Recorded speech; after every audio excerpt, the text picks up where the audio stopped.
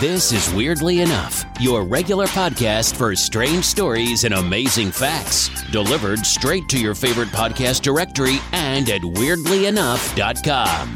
Now, here are your hosts, Andy and Len. If you listened to Weird Shorts last week, you'll have heard us talking about this big area of sea that's been found by a TikToker called Brian Daniel, who alleges anyway that there's an alien base underwater and aliens fly out of it and fly around the earth and abduct people. Well, we're going to be talking today all about alien abductions and what they actually do to people, what they get up to, and a bit of the folklore, I suppose, around alien abductions. Is that right? Yeah, it's going to be quite a brief tour because really, I mean, it's a vast subject. You could do a podcast just totally about alien abductions, a whole series, couldn't you? Yeah, you could just basically do that and only that for weeks and weeks and weeks and really get into it. But we're not going to do that. Now, the only thing is just try and a quick overview of the kind of structure of it. Right, alien abduction, interestingly, wasn't really a thing until the 60s. Yeah. But there were cases before the 60s, but it wasn't. It exploded as a phenomenon big time in the 60s. Now, do you think that's because of science fiction? Although I suppose science fiction was around in the 1800s, wasn't it? There's a lot of people now. Again, I'll mention that guy Thomas Sheridan, the Irish guy. He is a theory that these characters have always been there. Okay, they're like spiritual entities. Yes, and you perceive them in terms of your culture. Right. So back in the day, people would have perceived them as fairies or sprites. Yes. But now, because of science fiction, you perceive them as aliens. Yeah. Or if you're very religious, you might perceive them as demons. Yeah. You know, or else if you were maybe in the Arab world, you might perceive them as jinn. Yeah. Which is an interesting idea, you know. I heard an interview recently on the radio from somebody who, when she was young, in I think the 50s, she witnessed a UFO. And she was saying, basically back then there weren't flying machines, there weren't that many planes and things in the sky, certainly not like that. And there weren't films and things like that out as well. So it was quite interesting that she saw that. If anybody hears sirens and seagulls and things in the background, we do have a window open because it's quite warm where we're recording. So, but I think that adds to it. You see, we're missing a trick. We should go for Alex Jones. Right. And start shouting, it's the New World Order. They're trying to arrest us for spreading the truth about the aliens. But we're not, because I couldn't cope with the stress, to be honest. You know, it's bad in the old, you know, if you got a dicky ticker, you know. Alex Jones is one of those people that he's like really quite young, but he looks like he's about 65. He's one of these guys that were sort of, they've always looked middle-aged. Yes. You know, one of those guys that've always looked middle-aged. Interestingly enough, he got himself into a bit of trouble about his broadcasts, and his lawyer successfully defended him in the sense that the lawyer said that Alex Jones is a character. Oh, right, a character. So it's like performance art. Yeah. So it's about like Al EJ or something like that. It's like Al Murray, the pub landlord. Yeah, so it's Alex Jones doesn't actually exist. It's like a constructed persona for entertainment purposes.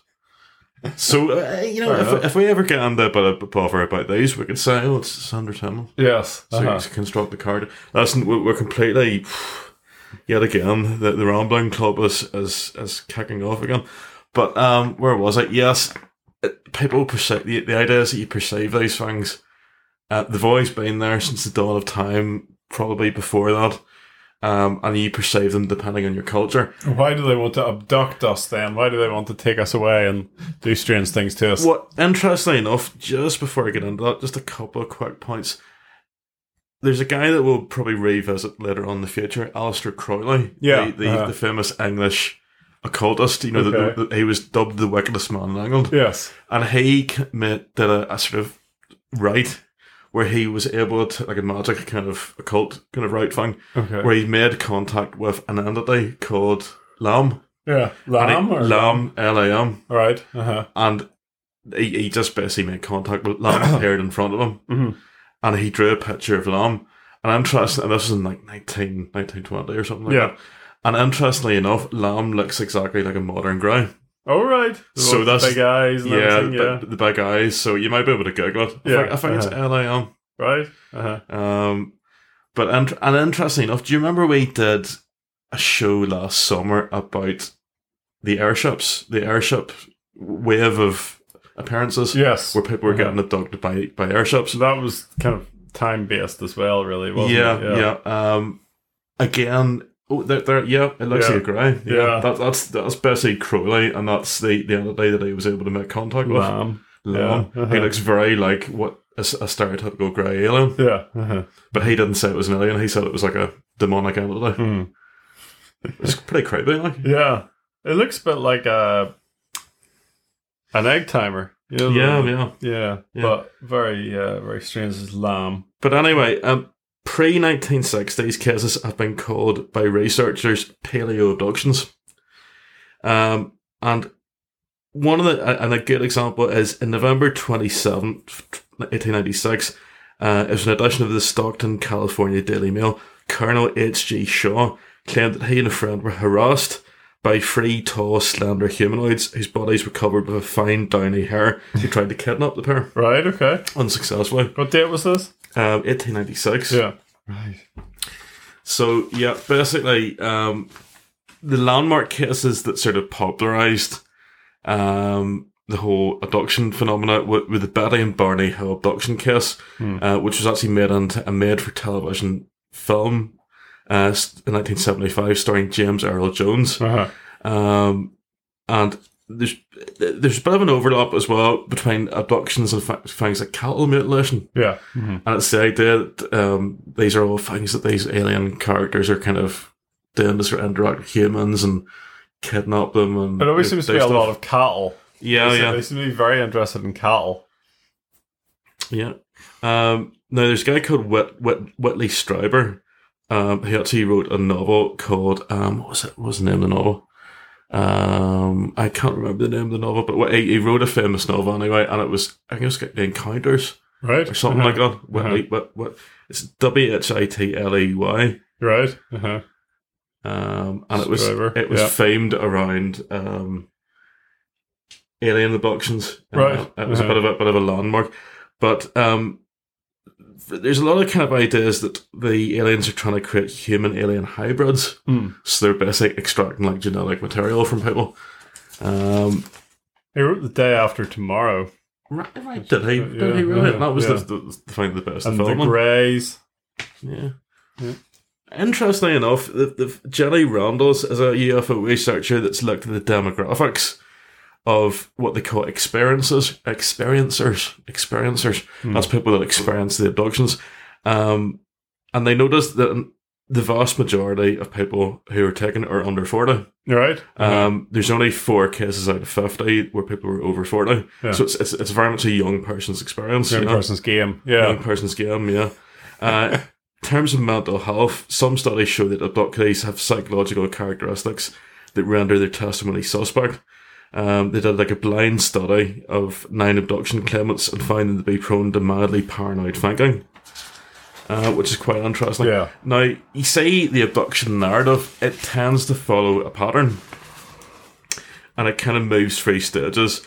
First stage would be capture, where the abductee is rendered incapable of resisting and then taken on board the spacecraft. Where are they usually captured? Because I always think of people driving along a country road and they see a light and that kind of thing. You see, is it from their beds? From their beds, yeah. And there's been cases where people have been captured from their beds repeatedly. Right. And it becomes like a repeated thing. No, not this again. I have to get up for work tomorrow. Not this again, yeah. Yeah. And there's like things like missing time. It's such a hard one to explain as well when, why are you so tired? You're up playing Call of Duty again. I was abducted by aliens. Yeah.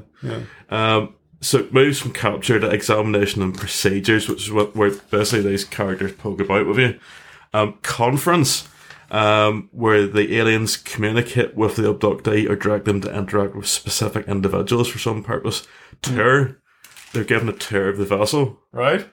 Loss of time, they often rapidly forget the majority of their experience, either as a result of fear, medical intervention, or both. I'd love the tour of the vessel. I think that'd be great. Yeah, they tour these craft, and it's like, like Flight of the Navigator, the kind of the way wrong. Yeah, it's about like that, return, and then there's a thing called, I don't know how to pronounce it. It's THEOPHNY. Theopathy? Something like that, yeah. Coinciding with their immediate return, they have a profound sense of love, a high similar to those induced by certain drugs, or a mystical experience accompanied by a feeling of one with God and the universe. They don't know if it's because it's a spiritual experience or because it's just your endorphins or Stockholm syndrome or what it is. But it's a profound, I suppose it would be a profound experience in your life. And obviously the last stage is aftermath, where you have to cope with the psychological and social consequences of the aftermath. Yes, I can imagine there's some social ones. But yeah, they talk about whenever you're abducted, you go into a shift into an altered state of consciousness. Some abduction researchers have caused this change in consciousness the Oz factor. So it's like, when Dorothy isn't in Kansas anymore and she goes to Oz, it's that kind of thing of unreality, Yeah. And there seems to be a very sort of common thing where they'll be levitated into the alien craft. So it's like almost like a wee tractor beam that kind of takes them up. See, a lot of this is in films, and I wonder if people see it, and are they easily laid by all that? The thing that makes me wonder is we'll go back to the 1960s. Because if you remember that colonel and his mate that were nearly kidnapped by these hairy guys in 1896. Yes. They were dealing with all this. Yeah. But then they didn't have cinema. Yeah. And they didn't have flying saucer movies back then, And we go back, you see, my theory on these things is I don't deny they do exist. But I think what they are is open to debate. I think there are different dimensions. So I don't know if these things are actual aliens. Yeah. Mm-hmm. Or if it's a spiritual entity. Or a demonic entity, maybe. Yeah. It's like people talk about ayahuasca. People have these ayahuasca experiences. Mm-hmm. And there's a guy we knew. Oh, yes. And I don't know if it was ayahuasca, but it was one of these hallucinogenic drugs. But he reckoned he met Hindu gods. Right. Uh-huh. And I said something to him, and he kind of reacted quite badly, I'd say. But I said, well, how do you know they were Hindu gods? Oh, they were. It's like, well, how do you know? Oh, yeah. How do you know they weren't something else that, your perception of them is as Hindu gods, but there may be something else that we can't explain. Yeah. You go back to Lamb. Crowley didn't say, oh, it's a spaceman. He said it's some sort of entity from another dimension. Right. This is what it is. Uh-huh. So they could be traveling here from, instead of outer space, they could be traveling here from other dimensions. Or whatever. Yeah. Uh-huh. But it's, and like I said, they could be sprites, they could be leprechauns, or, it just seems strange that it all suddenly started in the 60s, and it's also very similar. And so it's all very sort of cinematic, Mm-hmm.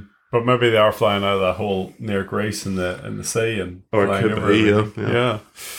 Very, very interesting. Anything more on alien abductions? Well, I think that's pretty much it. But Communion, that was it. That was the book by Communion. Yeah. Whitley Strieber. Uh-huh. That was it, Communion. That was one of his non-fiction books as well. He's got a lot of fiction stuff. Yeah. Uh-huh. And he also wrote, you're saying he wrote The Day After Tomorrow? Yeah. Mm-hmm. Mm-hmm. Interesting. There you go. There's a list of UFO sightings on Wikipedia which goes back to 1440 BC, where fiery discs were found in ancient Egypt. Even the Roman Empire saw ships in the sky, flames, angel hair during the Roman Empire. So there's a huge amount. That's an interesting page to go up if you're poking about on Wikipedia, just to see all the different encounters with UFOs. An interesting follow-up to this would be, like ancient astronauts or ancient aliens. Yes, because I'm always been fascinated by, you see like these pictures, on like old Aztec carvings and things like that, pictures, and it looks like little man. One of them's got an Apple Watch on. And they're like flying little flying saucers and stuff. I think that's quite an interesting idea, So, so we'll cover that very soon, I'm sure. We'll be back with some of our weird shorts very soon.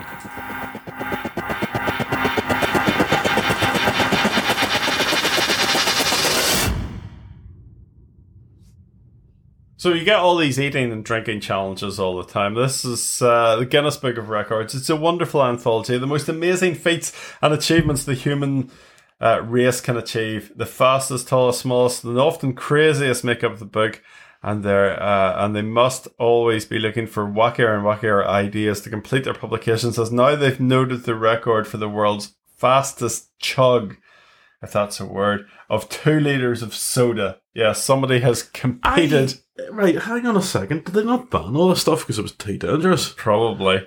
Because I heard somewhere that they banned all the eating challenges because it was too, in case people choked or whatever. Well, this is New Yorker Eric Badlands Booker. Right. Has a track record in speed drinking contests and even has his own YouTube channel called Badland Chugs. Don't you wish you had a nickname like that, though? What would yours be? Badland. I'm Badland. It wouldn't be Badland Chugs anyway. Badland Chugs. That's his YouTube channel. He's Badland Booker. So he drinks soda. So how much and how quickly? Well, 2 litres, which was strange to me because Americans don't really go in litres; they go in ounces, which I never understand. Yeah. That's the thing really annoys me about going to America. You can't buy a pint. Oh, it's a large or small, and small is smaller than a pint. Large is bigger than a pint. Yeah, sort that out. Anyway, Booker was able to down the carbonated drink in 18.45 seconds. That's a full 2 litres, remember. Competing the challenge, Booker let out a massive belch and said, "That's what I'm talking about." Of course he did. That's what I'm talking about. What's he talking about? That's what I'm talking about. The record breaker ranks 23rd in Major League Eating. So, in America, they have MLA. That's ML. I don't know what the A stands for. But the MLS, Major League Soccer, ML. They have all these major leagues. Well, they have Major League Eating. He's ranking 23rd in that, and now considers a solid food challenge for his next record. So good luck with that. Is that potentially a bit dangerous, like trying to eat something? Well, let him crack on, I say. And what's this guy's Badlands Brewster or Buster or whatever you call it? Eric Badlands Booker. You can see with a name like Eric, he needed that. How's he Badlands though? What's that? Badlands. Where does he get Badlands from? How's he Badlands? I don't know. Makes no sense. There's other record-breaking news. A Canadian woman has unofficially set a new world record for the fastest woman on all fours. She competed a 100-meter event in just 23 seconds on all fours. Just like running around like hands and knees? Yes. And how? 20 meters? 100 meters in 23 seconds. What? You reckon you could do that? I couldn't. Could you not? 100 meters in 23 seconds. No, I couldn't do bloody 2 feet. Never. Well, how fast can people run 100 meters? It's like 11 seconds or something. Well, last night I tried to run for the boss recently and nearly had a stroke, so I wouldn't really be up for it. I've just lost all my notes here. Wait till I bring them up again. Weird shorts. There we are. Baba Vanga. Have you ever heard of Baba Vanga? Russian witch? No, she's the blind mystic of Bulgaria. Oh, close enough. Is she like some sort of weird Nostradamus, Mother Shipton kind of character that predicts? She's called Nostradamus of the Balkans. Of the Balkans, yeah. She's blind, doesn't she? I say she's at it again. She died in 1986, but before she shuffled off the mortal coil, she predicted a number of things. Did she predict the old coffins night? Yes, definitely did. The Nostradamus of the Balkans, who lost her sight at the age of 12, has predicted a lot of world events, including 9/11, Brexit, the death of Diana, Chernobyl. So she's got a pretty good track record of getting things right. So do you want to hear her thoughts for the current era? But is she one of these people that do it in very vague terms that you could just read into? Yes. Right. Okay, we'll crack on. Firstly, she said that 2021 will be the year a cure for cancer is found. It needs to be pretty soon because this is August already. We certainly need some good medical news after the last 18 months. She predicted Europe's economy. I don't know why this keeps doing it. Europe's economy would fall and someone from within Russia would attempt to assassinate Putin. Right, it's possible. And she also predicted this year we'll see trains flying using solar power after petroleum stops. Well, I don't think that's stopped just yet, but there you are. Right, okay. Flying trains, solar power. But then, if you look at that, There's so many questions there. well, there's that Maglev train. Well, I suppose, but Maglev. they're not really flying. Like, I mean, they're just sort of Well, hovering. it's kind of, yeah. Could they use solar power? I mean, I think they might be solar powered. I think they're electric powered. A dragon will seize humanity after taking over the planet. And What? A dragon. And she also went on about the colour red and certain numbers. We should have done a show about Baba Vanga. I mean, I think maybe we should, yeah. Pretty pedestrian compared to this one. But when she talks about the dragon, a lot of people think it's China. So it's like a metaphorical So dragon. the dragon may be taking over humanity. Yeah. And I swear I'm getting deja vu with this next story. I'm sure I've heard it a few times before. It happened in a place called Nags Head, North Carolina. Nags Head, it sounds like somewhere Al Murray, Yeah, pub landlord, to be working. Down in Nags Head. That was Nobody Fits and Horses, wasn't it? The Nags Head? Yeah, I think so. Anyway, they've caught another fish with teeth that look human. Apparently, it's a species called the sheep's head fish, and it's not very unusual to see it feeding on barnacles at a local pier. The fish have teeth, human teeth, which help them crunch on food and enjoy a fine diet of shrimps and oysters.